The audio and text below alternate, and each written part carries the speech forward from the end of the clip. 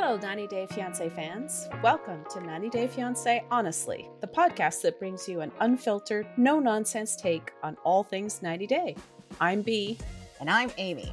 We promise you two things: no tangents and zero interruptions from ads. We're diving deep into the world of international love, decoding all of the relationship drama, and serving up the truth with a side of humor. So whether you're a seasoned 90 Day fan or just starting the K1 visa journey, buckle up for a ride filled with love, laughter, and of course, honesty. Hi, Amy. Hi, B. It's been a long 3 weeks, hasn't it? It really has been. I've lost track of when we are.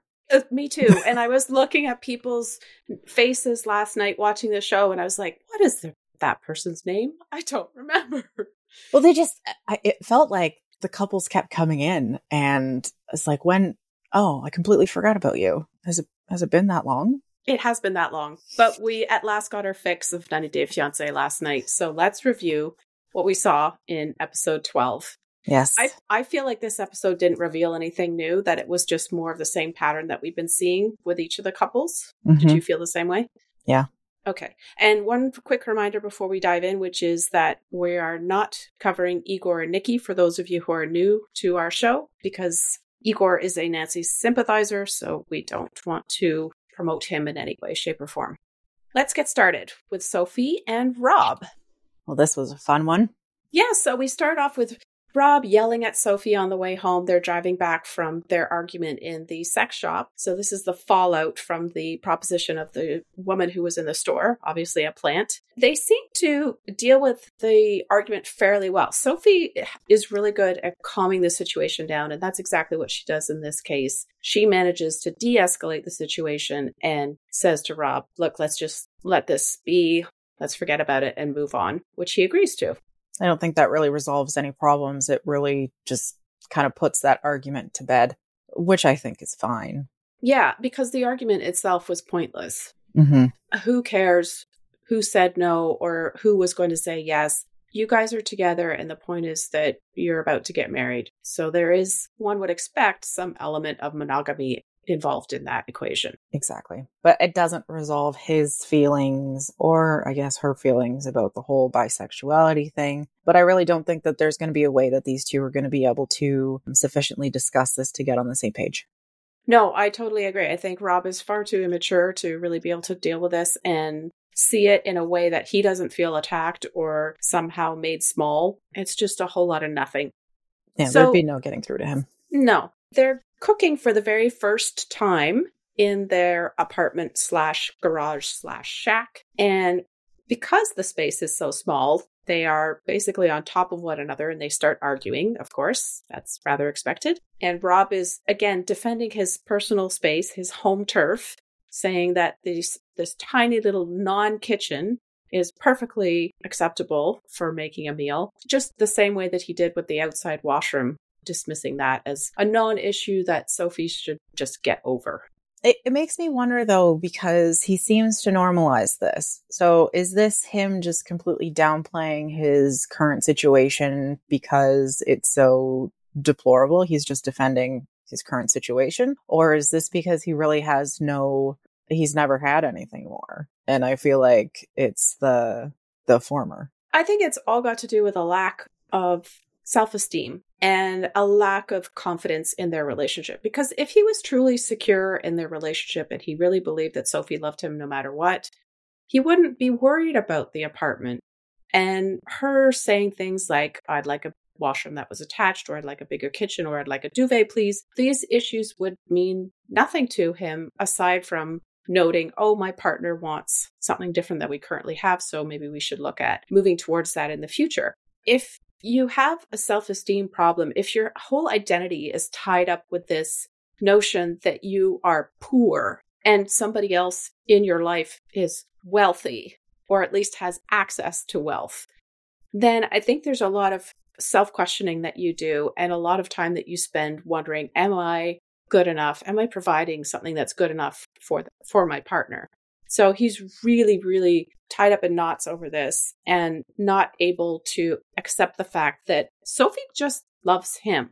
I mean, she's putting up with so much crap in order to be with him, and he can't seem to accept that because deep down inside of himself, he believes that he's not worth it. He's not worthy of her attention and her love. He's just a poor guy from wherever it is that he's from. Yeah, that makes more sense. And I do want to make a note that not only is she accepting of his situation, but she's working with it. Instead of just putting a pizza in the oven, now she's making an effort to actually make a meal. And that obviously says so much more about her than it does him with all of his deflections. Well, she has shown us time and time again that she's perfectly willing to work with what he has and the circumstances that she's in.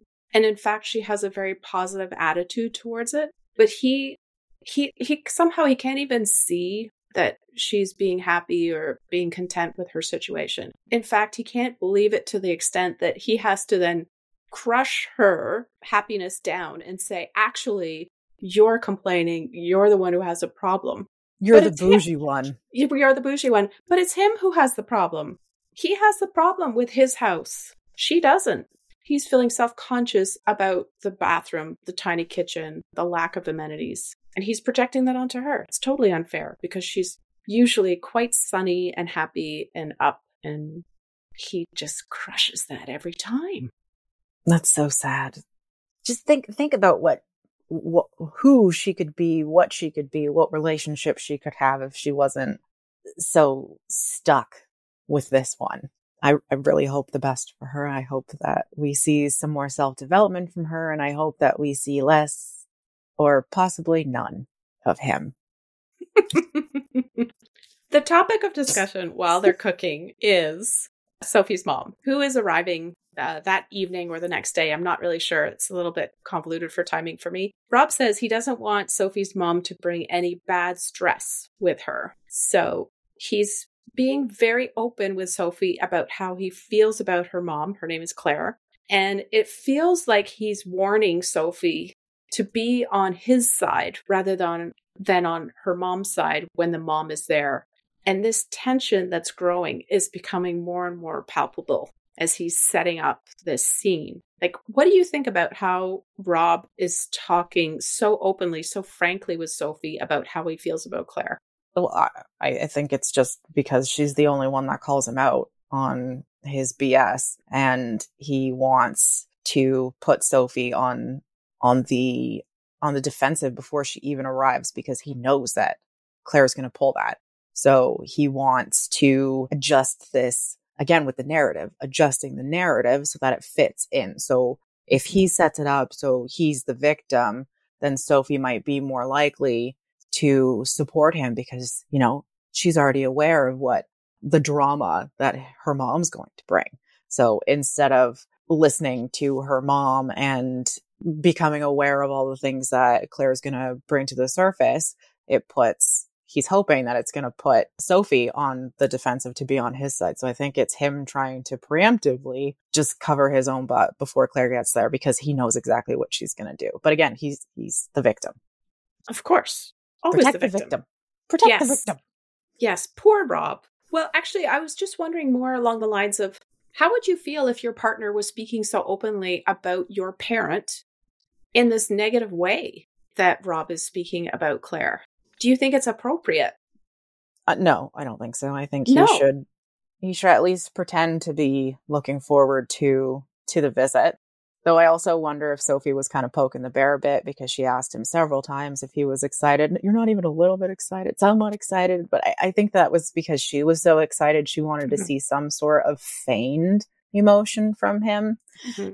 And I think that's why he really dug his heels in about, you know, the being on the defensive and pulling the victim card. But I think that the way that he spoke about Claire before she even got there was just so deplorable and obviously says more about him than it does about anyone else in the situation. Yeah, I would not speak to my partner about their parent in that negative way unless it was something that was overt, like really, really horrible. Like if that parent was telling you things that were abusive or acting abusive towards you, then I would make a complaint. But I don't think Rob has really anything to be complaining about to Sophie about her mom in this moment. I think he should just be smiling and nodding and sucking it up and respecting Sophie's mom and respecting Sophie's relationship with her mom by being silent. Because I think you're right. I think he's testing Sophie's loyalty in this manipulative kind of way ahead of time. He's trying to align Sophie with him on his team so that she's going to support him by placing himself in that victim's role, like you said, and setting up this kind of fortress for whatever bad things that Claire is going to say when she arrives to defend himself. And I also feel like in doing that, he's isolating Sophie from her mom. He's undermining her relationship with her mom because now she feels like, oh, if I support my mom, then Rob's going to get really mad and things are going to be bad for me. So I better be on his side. And that breaks that relationship. Not literally, but it causes a rift between Sophie and her mom because Rob is trying to push Sophie over to his side and keep her there. Right. Classic abuse. Isolation was the word that I had noted as well. Because obviously Sophie and her mom are quite close, and I think their relationship is quite cute. And I thought it was interesting though, when they were arguing about, I think this was in the car on the way home from the argument when they were talking about her mom coming, he throws in this little tidbit that was like, I don't know what you've told her. And it reminded me of how she had to go to the coffee shop or whatever to have her conversation with her mom. And you and I were surmising as to why. Was he the one who sticks his ear up to the door and listens? But I mean, there's really no doors in his apartment anyway, or his garage, whatever. So I wonder if that was just a little reflection on how much he actually does listen to or eavesdrops. Yeah. There were two things that I wrote down that Rob said that I found very memorable. And that one in the car that you just mentioned was a really good one. But he said, I'm hoping that Claire doesn't F up our relationship. So he's saying this, I think it was to Sophie. Like this was in their private interview and she was sitting beside him. He's got some really strong feelings about how this person, Claire, is the enemy who's trying to break apart their relationship, and she better not. And the other one is that he said about Claire, she brings her own brand of bull crap. And I was like, what? So basically he's saying that she's a liar. She doesn't speak the truth. He has some really, really strong opinions. So let's see what happens when they finally do get together. I thought that was an interesting almost introduction to the whole visit. What is Claire going to bring? I mean, we've seen her conversations with Sophie, but we haven't seen her interact with Rob yet. So I thought that was, I just couldn't wait to see what would happen when they finally got to mingle. And I was really hoping that Claire would be so level-headed and so, what's the word? Diplomatic, neutral, that she wouldn't set the stage to play into Rob's little fantasy, his narrative. But she did. The moment he walked in the door of her hotel, she said something like, Rob, you're stealing my baby. And I was like, oh, not a good thing to say, because you're automatically putting the two of you in opposition to one another, and somebody's going to steal the other person from you. Not good. I think she caught herself because then she followed it up with that compliment saying, you know, he looks really good today or something, just commenting on his physical appearance. And then the camera pans over to him and he's got this stupid smug smile on his face. Oh, yeah. So I think she kind of caught herself. I really don't know. I agree that it was probably not the best thing to say the second that she walks in. And I also wonder if Claire's been ruminating on all of the things that Sophie's been telling her. So she's been trying to stuff it down, but also trying to digest before she gets there. How is she going to handle it? How is she going to support Sophie? I forget where I was going with that thought, but I think you get what I was trying to say. Yeah, well, she's preparing, obviously, for this confrontation meeting, and Rob is obviously preparing well in advance for this meeting as well. Both of them are setting up their soldiers on the board, so to speak, and they start talking about the wedding. Claire wants to help with planning the wedding, and then they make this joke about tossing of the bouquet, where Claire suggests that she would knock Rob's mom out of the way in order to catch the bouquet, which is, of course, a joke. But Rob doesn't respond very well to this, and he ends up calling Claire aggressive, which she takes issue with. And she says, because he says, oh, it was a joke. Everything was a joke. But when I say a joke, you guys can't take it. And she says, no, actually, I think that was a low-key dig. And she's right. It was. 100%. 100%. It totally was. And he denies it, of course, because what else can he do? And then he's pretending to be Mr. Cool about this whole situation. Nothing bothers me about what you're saying. I am totally in control. And the way he's sitting on the couch is quite revealing. And Mom makes a comment about that. She says, you look like there's something that you want to say, but you're not saying it. Go ahead and say it. And he will not speak. I really wanted him to say what was on his mind. I was so waiting for him to blow up and call her a bad name. But unfortunately, that didn't happen.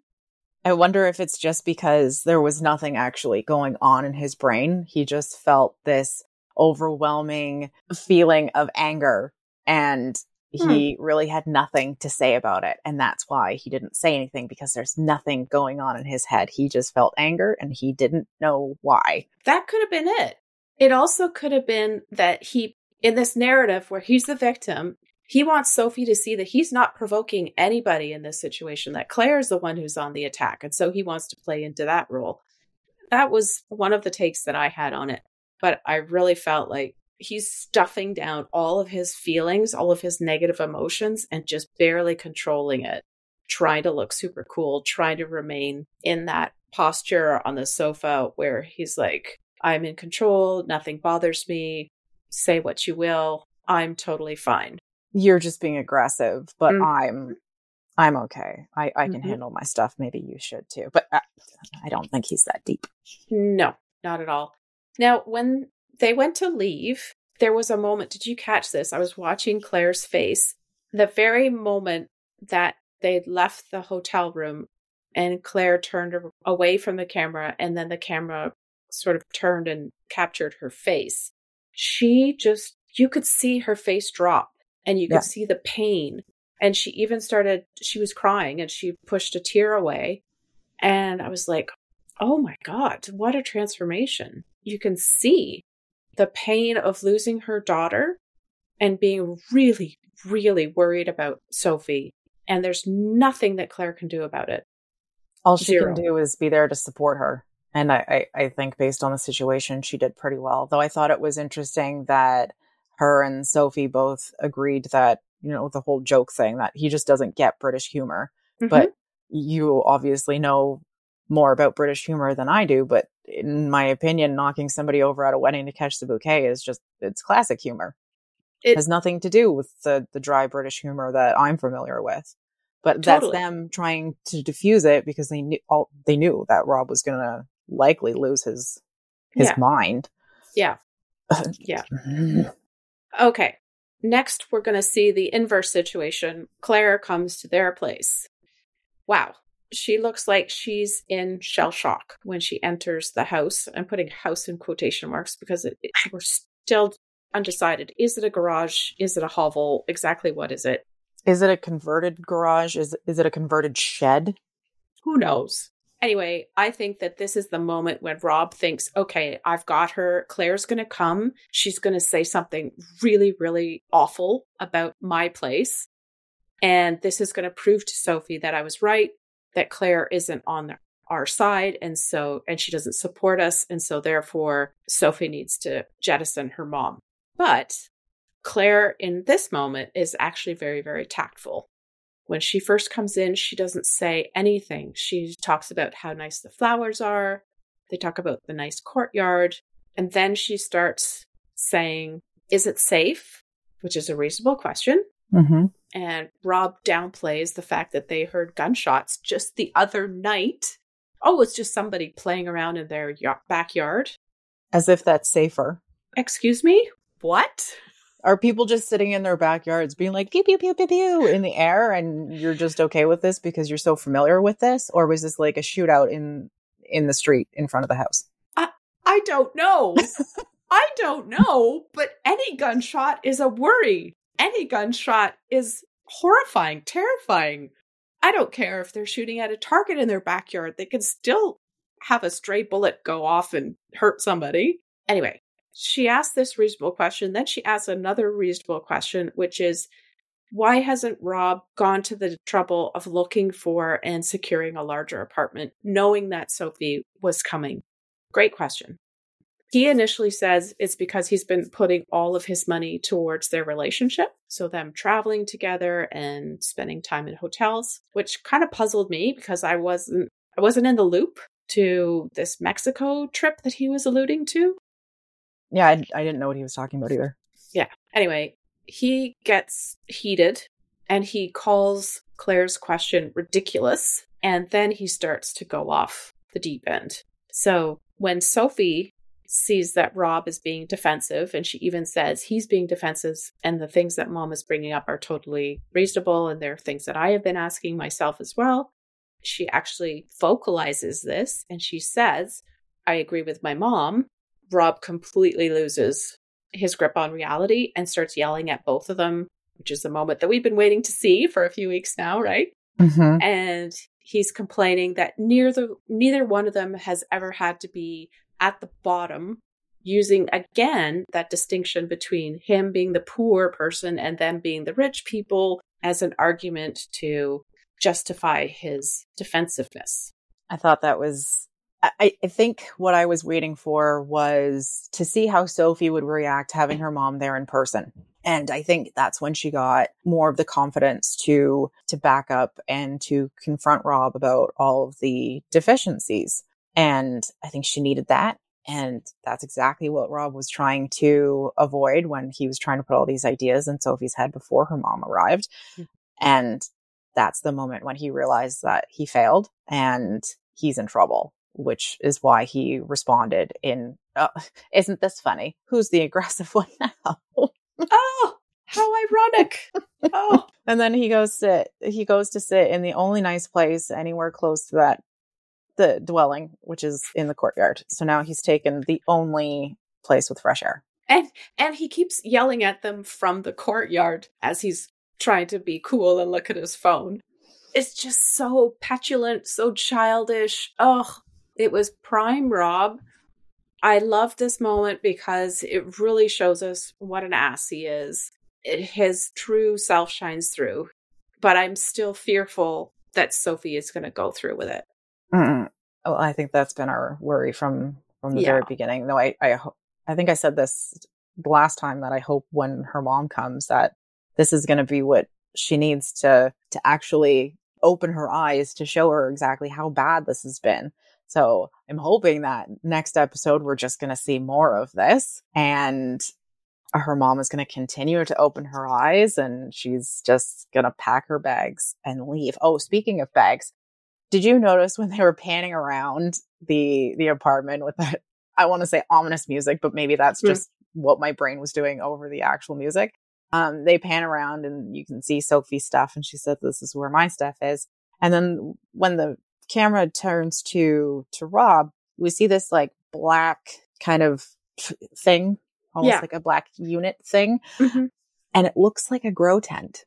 So I'm not sure if that's where he keeps his clothes or possibly the duvet or if it's an actual grow tent, because there have been people online who've been claiming that he may be selling drugs as a way to make money. I don't know for sure. This is just, conjecture from online, but it legit looks like a grow tent, like an indoor grow tent.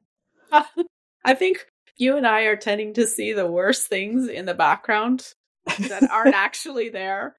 So we'll leave it at that, but that's hilarious. I'm more confident about this one than I was about whatever I said last time with the prison thing, which I was obviously incorrect about. But I've seen grow tents in my time, and that's what it looks like. Okay, I'll take your word for it.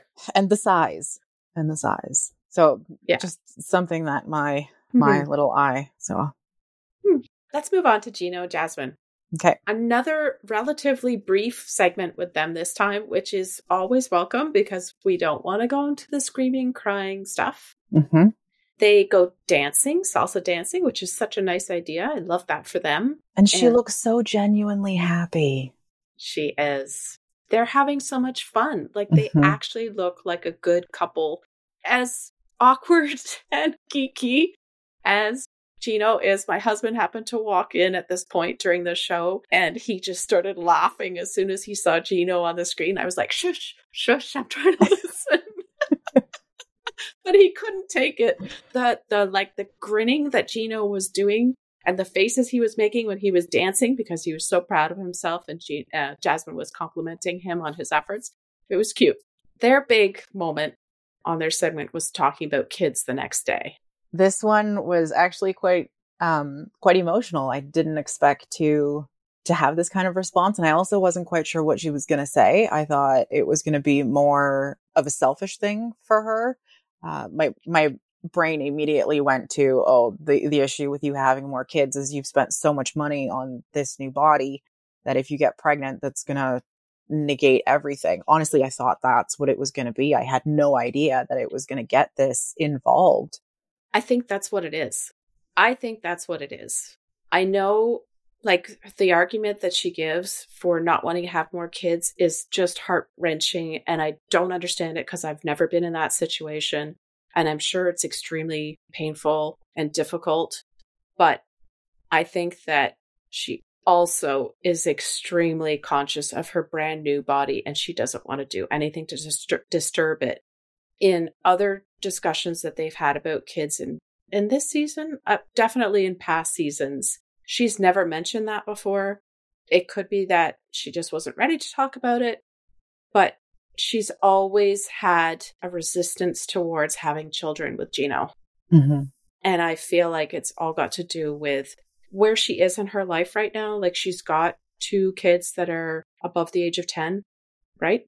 Because one is 12 and one is 10, I think. I thought one was 8, but maybe that could have also been a couple seasons ago. So she's at that stage where she feels like she may be done, but also, and more importantly, I think, is because we know she is very vain and she has done all this work on her body through surgeries and through hard work at the gym. God knows she's constantly working out. Mm-hmm. Why would she give that up for another baby that she doesn't really want? And I think that would just exacerbate her body dysmorphia. Mm-hmm. Yeah. So I sympathize with her, and the moment was difficult to watch because it was quite emotional. But for me, it didn't ring entirely true. I feel like we were missing out on the other information, which is actually, I'm at a point right now where I don't want to do that. And she just spent $10,000 on her butt. Her butt alone. Her butt alone. I mean, how much money has she spent on all of these surgeries that she's been doing for the last 2-3 years? It's like, I showed you that post where I was scrolling through Instagram and there was a picture of a woman and I just went past it. But then I noticed, Gino Palazzo liked this. And I was like, what? So I went back and it was Jasmine from 3 years ago. And I did not recognize her at all. I didn't either. I had no clue who it was. She's changed so much.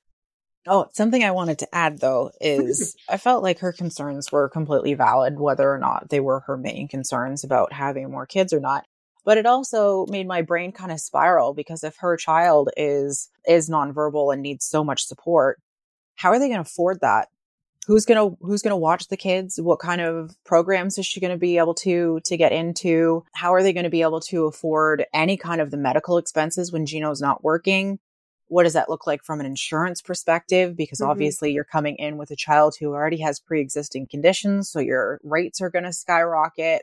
I think my concern was more about the support for her and for her kids when they come over. And I wonder if that's one of the reasons why Gino's he hasn't put in so much effort to bring them over, because he has the same concerns or he's trying to figure out where this money's coming from. That was just something that I don't know if she ever spoke about her child being special needs before, but I think that's why my brain kind of picked it up and ran with it. So yeah, those are really good points. And I was also thinking, well, what about the dad? She said, I share custody of my kids with their dad, but how and why is the dad so willing, presumably, to let these 2 boys move to the United States where he's never going to see them? Well, she made the comment before where I believe she said that she talked to him and he said it was okay, which is kind of what propelled her to go anyway. But again, same question. All right. Are we ready for Sam and Citra? Sure.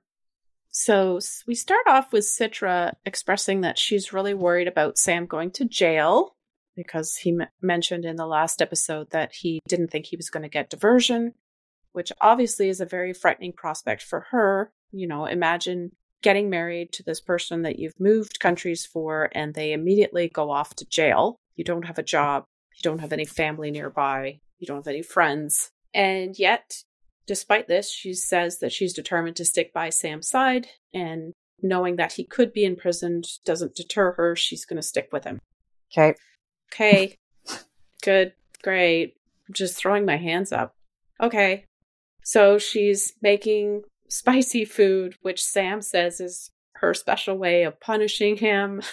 Made me laugh. His description just throughout that entire scene I thought was so amusing. And I don't know if you caught this, but when the camera caught him from the side, it was so much more obvious how much space he doesn't have between his lower lip and his neck. Also, he's missing teeth on the side. When they filmed them from the side, I was like, oh, there's a few gaps there on the upper jaw because we never get to see his lower teeth. I was actually watching quite intently to see if we could see any kind of glimpse of any kind of whiteness in the bottom of his mouth. And But anyway, back to the spicy food. Yeah, so the spicy food. Was there anything else you wanted to say about that? I just thought it was funny that both of them were coughing up a storm. And they didn't even bother to put on like the overhead vent thing. I'm assuming that was because of the filming. It'd be difficult to hear their conversations. Yeah. It's like, if it's that spicy that you guys are coughing like that. Oh, Sam, you're in for a real treat with that one. Next, they go to Sam's mom's house. And he warns Citra that she's crazy. Not Citra. His mom is crazy. And that she came from a very religious background. So it sounds like there's some inherent racism in her lifestyle from what Sam describes. We find out when they're there that Sam still hasn't converted, even though he only has a couple of days before the wedding. And they haven't even found a mosque yet. Didn't they say that they were waiting for his conversion because her dad has to be there for it? Possibly. But the fact that they haven't even sourced a mosque and found someone who is willing to do the conversion speaks volumes, I think. I think it screams. So Sam's mom doesn't really like the idea of him converting, and that's putting it mildly. She has a very real problem with people who are not Christian, and she even says she doesn't approve of the Muslim way. What's the Muslim way? I'm assuming it just means beliefs that are different than her own because she also brought up witchcraft. Yeah, that was very classy. Liked that. Oh, yeah, there's nothing like a good old-fashioned bit of racism. Talk about extremisms there. Oh, yeah. I was very unnerved by the final comments that Sam's mom had with the camera crew about praying for him not to convert and stuff. Ugh. And my favorite thing, or my favorite quote from the scene with his mom was that she wants everyone to serve the same God. So but it wasn't serve the same God. It was serve my God. My God. Oh, yeah. I missed that part. Yeah. I just thought it was so gross I thought it was interesting that comment directly reflected what Sam had said in the car, saying that, you know, they're very religious people, but they don't practice what they preach with regards to acceptance. I thought that was very reflective and quite insightful. It's on the nose. It's totally on the nose. So relevant for today's world. Yeah. Okay. If that's all for them, let's go to Ashley and Manuel. Oh, I have one word for that whole situation. Yes. Intolerance. Definitely. Moving on. Ashley and Manuel. Manuel has a surprise from Ashley, which is that she has arranged for his friend Jonathan to come and visit them. So that seems very nice. Manuel says that he likes fighting. Did you catch that? He likes fighting. Yes. He likes fighting now. Yeah, but somehow they're not going to fight after they get married. I was really intrigued about that remark, and I was like, how exactly does that work, Manuel? You are deliberately fighting now and you're enjoying it, but when you get married, then you will be nice and you will enjoy it? What? I have no idea, but I caught that as well. Yeah. I thought that was So it's totally ridiculous. He complains to his friend Jonathan that Ashley spends too much money on unnecessary things, that she's never suffered, that she's never gone through hell like he has, being an Ecuadorian, I guess. But meanwhile, he says, I'm facing the bullets with my chest. What? What bullets? This isn't Rob's backyard. This is Rochester. There are no bullets. And to imply that Ashley is firing bullets at your chest? Why haven't you left the relationship then, if it's so unfair? It's so painful. But also, does he have a bulletproof vest? Because he's still alive. And what, is he not returning fire?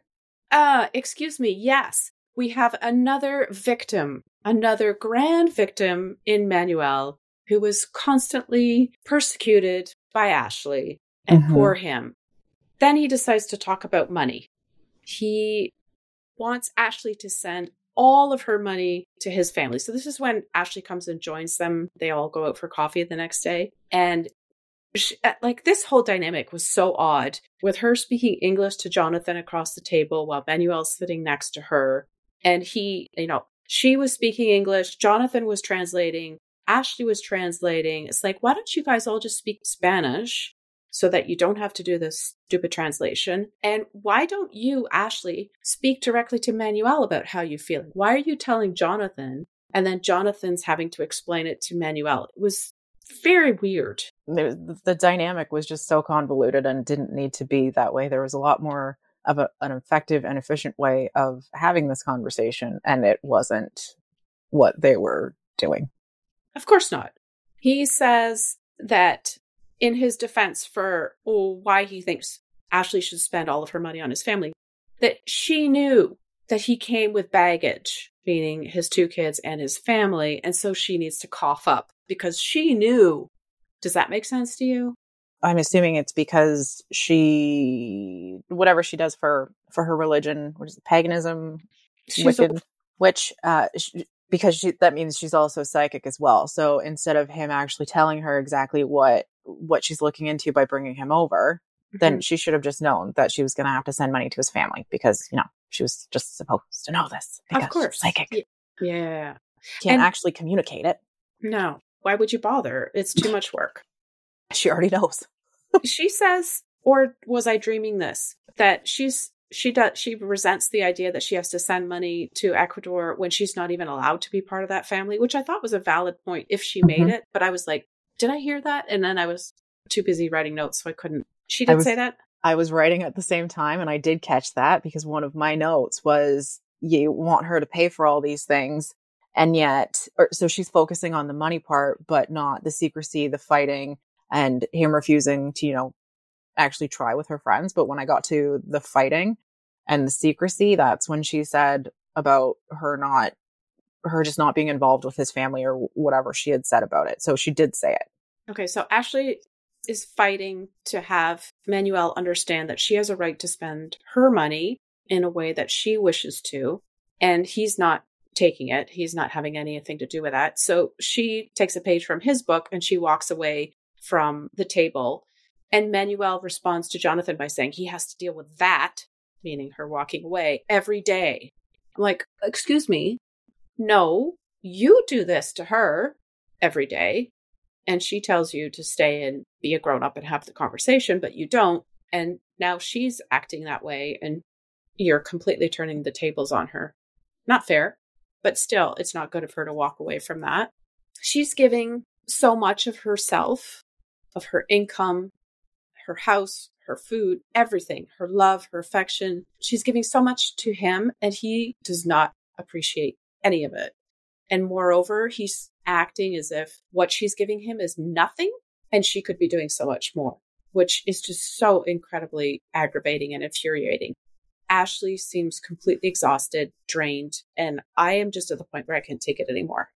I can't stand his face. I can't stand his smugness, his petulance, his entitlement to everything. The fact that he thinks that he's always right, even though I get the feeling that he's a lot smarter than he lets on and he knows exactly what he's doing. Yeah. And I think his friend knows that too. Because even when they were talking, when Ashley wasn't there, his friend was trying to explain to him the difference between $200 in Ecuador versus $200 here.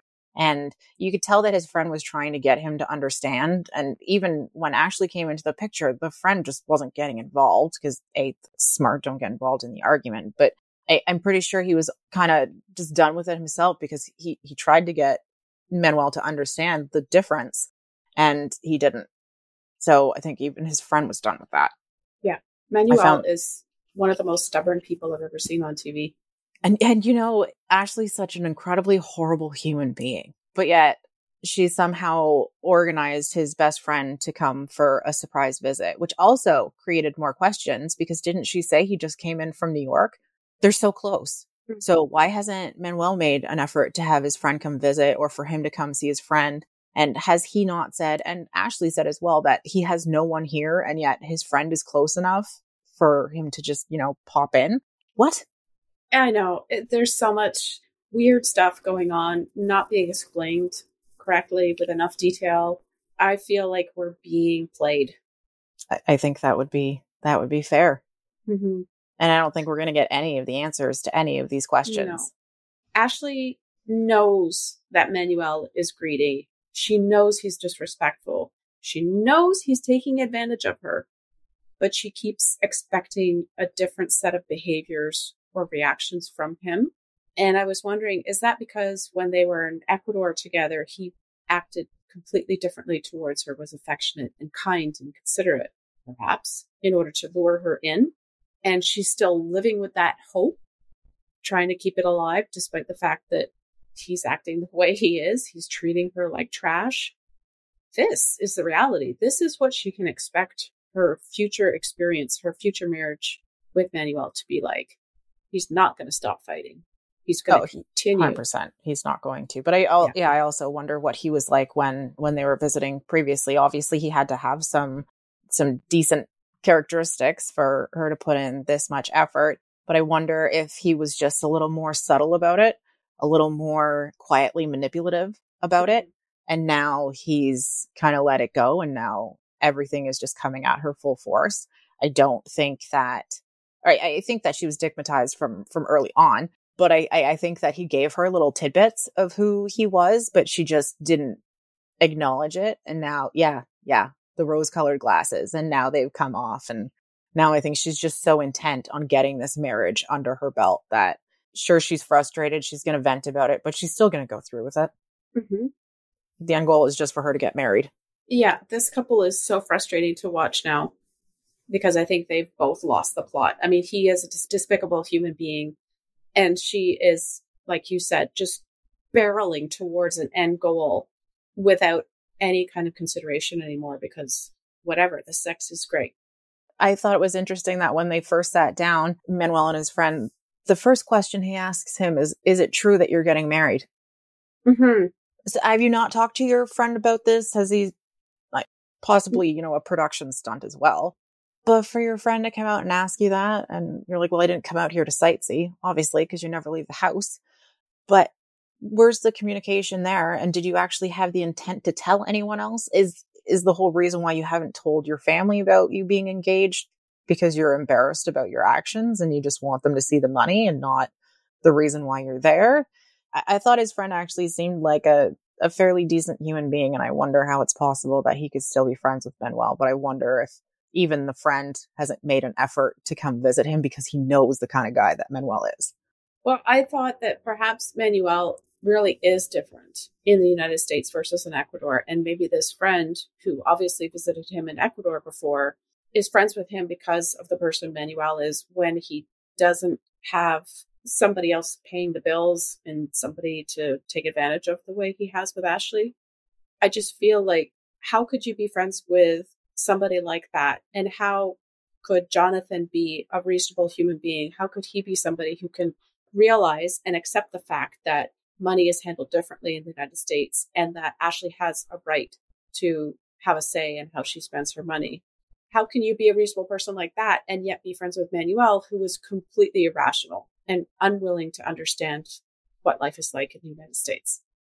It could also just be that whole longevity thing. Like, I guess I have to be friends with this guy because we've been friends for so long. He doesn't actually like him. They're only friends because they go back so far. Then why would he bother coming to Rochester? Loyalty of some sort. Be on TV? Excuse me. Yeah. Okay. Well, if that's all we need to say about them, let's go to Anali and Clayton. Another sad couple. Did you see this? This was classic, and I wanted to take a picture, but of course there was no way that I could. The moment that they came on the screen, it said 59 days without sex. 31 days to wed, 59 days without sex. I saw someone post that on Reddit last night. Yeah. And I thought someone photoshopped it. And I thought that was hilarious. So when it actually popped up on the screen, I had to go back to make sure that it actually came up and it wasn't just my brain putting that in there. Mm-hmm. That editing was wonderful. Oh, it was good. It was too much. On that exact note, so she's been here for 59 days, but when was the last time that they saw each other? So it's been a lot longer than that without sex. So it's just been the entire time he hasn't had sex, but add on the however many months or whatever before that. And it made me giggle. Mm-hmm. My question at the beginning of this segment is, will Clayton apologize? Because this is, of course, after the dinner when they went home. And he does finally apologize, but with a lot of caveats, with a lot of conditions. Mm-hmm. The one thing that he really couldn't excuse for himself was, to Annalise's point, he did this in front of her and to his friends, which is just horrible behavior. Well, he also claims that he brought it up because he wanted to get advice, but he obviously wasn't asking for advice at the time, and he wasn't trying to solicit advice from the waitress when he was ordering. Exactly. So his point just doesn't make any sense. No, his apology was full of but. So. And not an actual apology. No, not an actual apology. Good for Anali for moving past it with him, because I thought that was very generous of her. Mm-hmm, I thought so too. So he's going out with Cameron to put together a surprise, which is for their wedding. And that turns out to be learning how to do a traditional Peruvian dance. It wasn't clear to me, is he going to perform this at their wedding for her, but on his own, or with Cameron? Because it seemed to be a dance that you needed two people for. And I was like, well, okay, so he's going to do this with Cameron, and Cameron's going to be like the girl, and he's going to be the guy. I really couldn't understand what was happening. Part of me, so I'm trying to work this out. What was I actually thinking when I saw that? And I think that my thought process was this was an introduction to the kind of dance he would be doing. So they're just kind of walking him through the first part of it, just to get him into like the movements, and then they'll start with an actual dance routine. But now that I think about it, I really have no idea what the whole intent of that process was. It was hard to follow just because he's so awkward and strange. I feel like he was doing it with Cameron. Cameron was learning the dance steps too, because they're going to do it at the wedding together for Anali, which would be just hilarious. And they only have one lesson, and then they walk away. And I was like, wow, they can remember choreography just like, that. That's pretty impressive. Good for them. I don't know. It was just so strange. But before this, did you pick up when he was telling Anali that he was going to meet up with his friend, and then he said something about sister wives? Yes, I know there was a sister wife comment, but I can't remember what it was. Was it, that Cameron is like her sister wife, because Anali was making cracks about how Cameron is Clayton's girlfriend. So they're going to get married, and then she'll be a sister wife, or he'll be a sister wife. Okay. So when he's on his date with Cameron, they talk about the fact that Clayton is still a secret from Annali's dad, which we've known from the start. And he's asking, maybe you should find out why that is, what is going on there, what it means, because this is something you really should resolve before you get married. Good advice. And so Clayton decides to do that. When he gets back, he makes dinner for Anali. Which is steak and potatoes, no vegetables. No vegetables, but the potatoes were store-bought. So he put some steak on the grill and cooked it. And this was him making dinner. I was like, oh, wow. Okay. They decide to talk about the dad issues. And as soon as he starts talking about her dad, Anali looks at him with a death stare. That look was palpable. I could feel that from the screen. I kind of snapped to attention. I was like, "Ooh, I better not move. Yeah. She's going to kill me." Mm-hmm. She says they've already discussed it. He already knows why. And she doesn't want to repeat herself and go through with it, talk about it anymore. I feel like they did talk about it. They were sitting on a bench or a swing, and it was just after she got there. Mm-hmm. She explained a bit, but she was also she more brushed it off than anything. I believe she did say she was going to tell him. I forget what the scene was, but I feel like, they did talk about it before. So I can understand why she would say that, but there was no real resolution during that conversation. Right. We know that she is keeping Clayton a secret from her dad. We don't know why, but they have discussed it before. And surely this is something which you should talk about, like Cameron said, before you get married. Figure it out. He's already tried once, so this is his second attempt. But she is really mad. She has quite an adverse reaction to his questioning. And it ends with her getting up from the table. She's very emotional. She goes and locks herself in the bathroom, and he follows her, but she won't let him in. So I don't know what's going on. Do you have a clue? No, I don't. I think it was very telling the second that he said, "Your dad," her face just immediately went there. It wasn't, "What are you going to say?" She just immediately shut down, immediately started, I believe she started deflecting. I can't remember what she was actually saying. Oh, something. You're going to ruin my dinner. Yeah.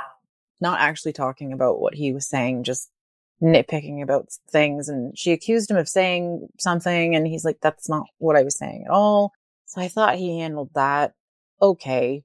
But I do think that there's something way, way beyond this, like beyond her father being overprotective and her being worried about his reaction. Is she worried that he's going to fly out and pick her up and force her to get back on a plane to go home? Is her father actually like crazy abusive and she's trying to get away from him, but is trying to protect his name? I really don't know, but the adverse reaction that she has every time Clayton brings him up is really concerning, because she goes from like fiery hot daggers just shooting out of her eyes to bawling in the bathroom. So that's two completely different reactions. Mm-hmm. Why is she so upset that she's crying? Is it because she's so mad that that's the way that she's releasing that emotion? Or is she afraid of something? Because I don't think she's sad. I think she's afraid. And maybe the whole not telling him is just that way of avoiding having to deal with that. Yeah. Because that kind of feeds into the whole overprotective thing with her dad being so overprotective. Maybe she just doesn't want to deal with how her dad's going to react to the whole thing. And I think it's maybe the way that she reacted with the anger is the way that her dad is going to react. And she knows that's what's going to happen. Yeah, maybe. Would it bother you if you were fiancéed to someone and they were hiding you from one of their parents? Enfianced? Yes. And 100%. Yeah. I think it's a little different because they're obviously not in the same country, but the whole thing with Manuel too, and him not sharing his family, I would feel very isolated from that. And why am I going to be in a relationship with you when you get to know everything about me and everyone who is involved in my life? And yet I don't get to know people who are involved with your existence. Yeah, there's that element of the inequality of sharing your life with your partner. And the secrecy. Secrecy, yes. For me, my mind immediately goes to, well, what is the reason why you wouldn't share with your parents or parent who this person is to you? And my thought is shame. The reason why you hide stuff from your parents is because you're ashamed. Shame, fear. Well, yes, fear is a part of shame because you're afraid that they're going to disapprove of your choice and then the consequences you'll have to deal with or whatever they are. But for me, it's always the only reason why you keep something secret is because you don't want somebody to find out because you're afraid of they're going to disapprove of what you're doing in secret. Yeah, I think it's the onion layer thing, because Yeah. for me, the secrecy sticks out. Like if you're keeping me, your fiance, a secret from this person who theoretically has a huge part in your life, what else are you keeping? What are you keeping from me? Ooh. Because that's huge. Yeah. If you can lie by omission and presumably also boldface lie, because, Annalie went to the States on a work thing. Mm-hmm. She's not there. So that's a bold-faced lie. And then Yep. lying by omission, everything else, how are things going? What are you doing? Like, presumably those are the omissions. How can you do that to that person and not be doing it to me? Yeah. Excellent question. Like, it says a lot about her character, but I think we also need to know why. Mm-hmm. I hope we find out next week what exactly the reason is. I hope so too, because I think you and I liked her from the beginning, and just the way that this relationship has been progressing is intriguing, but also concerning. Yes. So I wonder what she's going to come out with next time. But I hope we actually do get a look inside as to why she's reacting the way that she does. Mm-hmm. So either we're going to find out during the season, or we're going to find out at the tell-all. Well, next week we had a preview and we see that Jasmine's getting her 3rd or 4th or 15th proposal. Yeah. Yay. And we also see that she's probably going to tell her secret to Gino that we all know about, where some of the money came from her butt implant. Mm-hmm. Sam and Citra will see them going out to have fun before he converts to Islam, and Citra's dad is going to arrive. And then, yes, Anali and Clayton are going to be arguing about her dad. Manuel and Ashley are going to, oh my gosh, did you see this? They're fighting on the street in public, loudly. And he grabs her and takes her to the nearest public washroom to have sex. I did not see that. At which point I just went, ladies and gentlemen, we have reached an all-new low. I don't know about you, but I had imagined in my mind that their pattern, this toxic pattern that they have of fighting and then having sex, was more like they have an argument, they might sort of spend some time alone for a little bit and then tentatively talk and come back together and then move towards having makeup sex. Does that not seem sort of reasonable-ish? That was my thought process. But they're going straight from screaming at each other to banging in a bathroom. Maybe it's a kink. What do you mean? Like he fetish? picks fights? Yeah, because he likes the aggression, and then they use that aggression to fuel their hookups. It's not a hookup because they're together, but... Yeah. Well, then why would he say that he likes fighting, but he's not going to fight after they get married? Because then that would mean there would be no sex after they get married.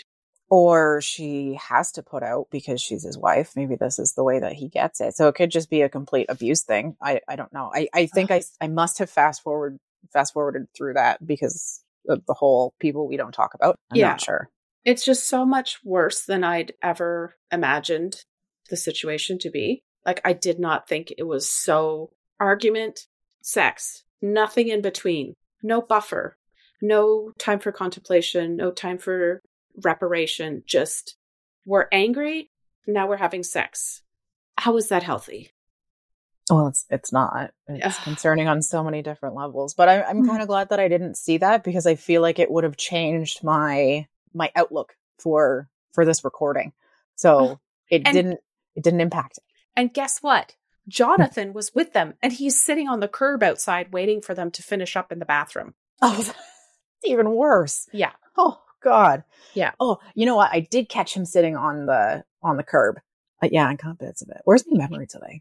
I don't know. But that something to look forward to. And I really hate the fact that we have to wait another week to see it. I know. And we'll also see Rob's temper tantrum continue from this episode. The victim. Oh, yes. Poor, sad Rob. Before we go, if you're enjoying the 90 Day Fiancé Honestly podcast and you haven't already subscribed to or followed our show, please do so. Thank you. We'll see you next week. See you all then, everyone.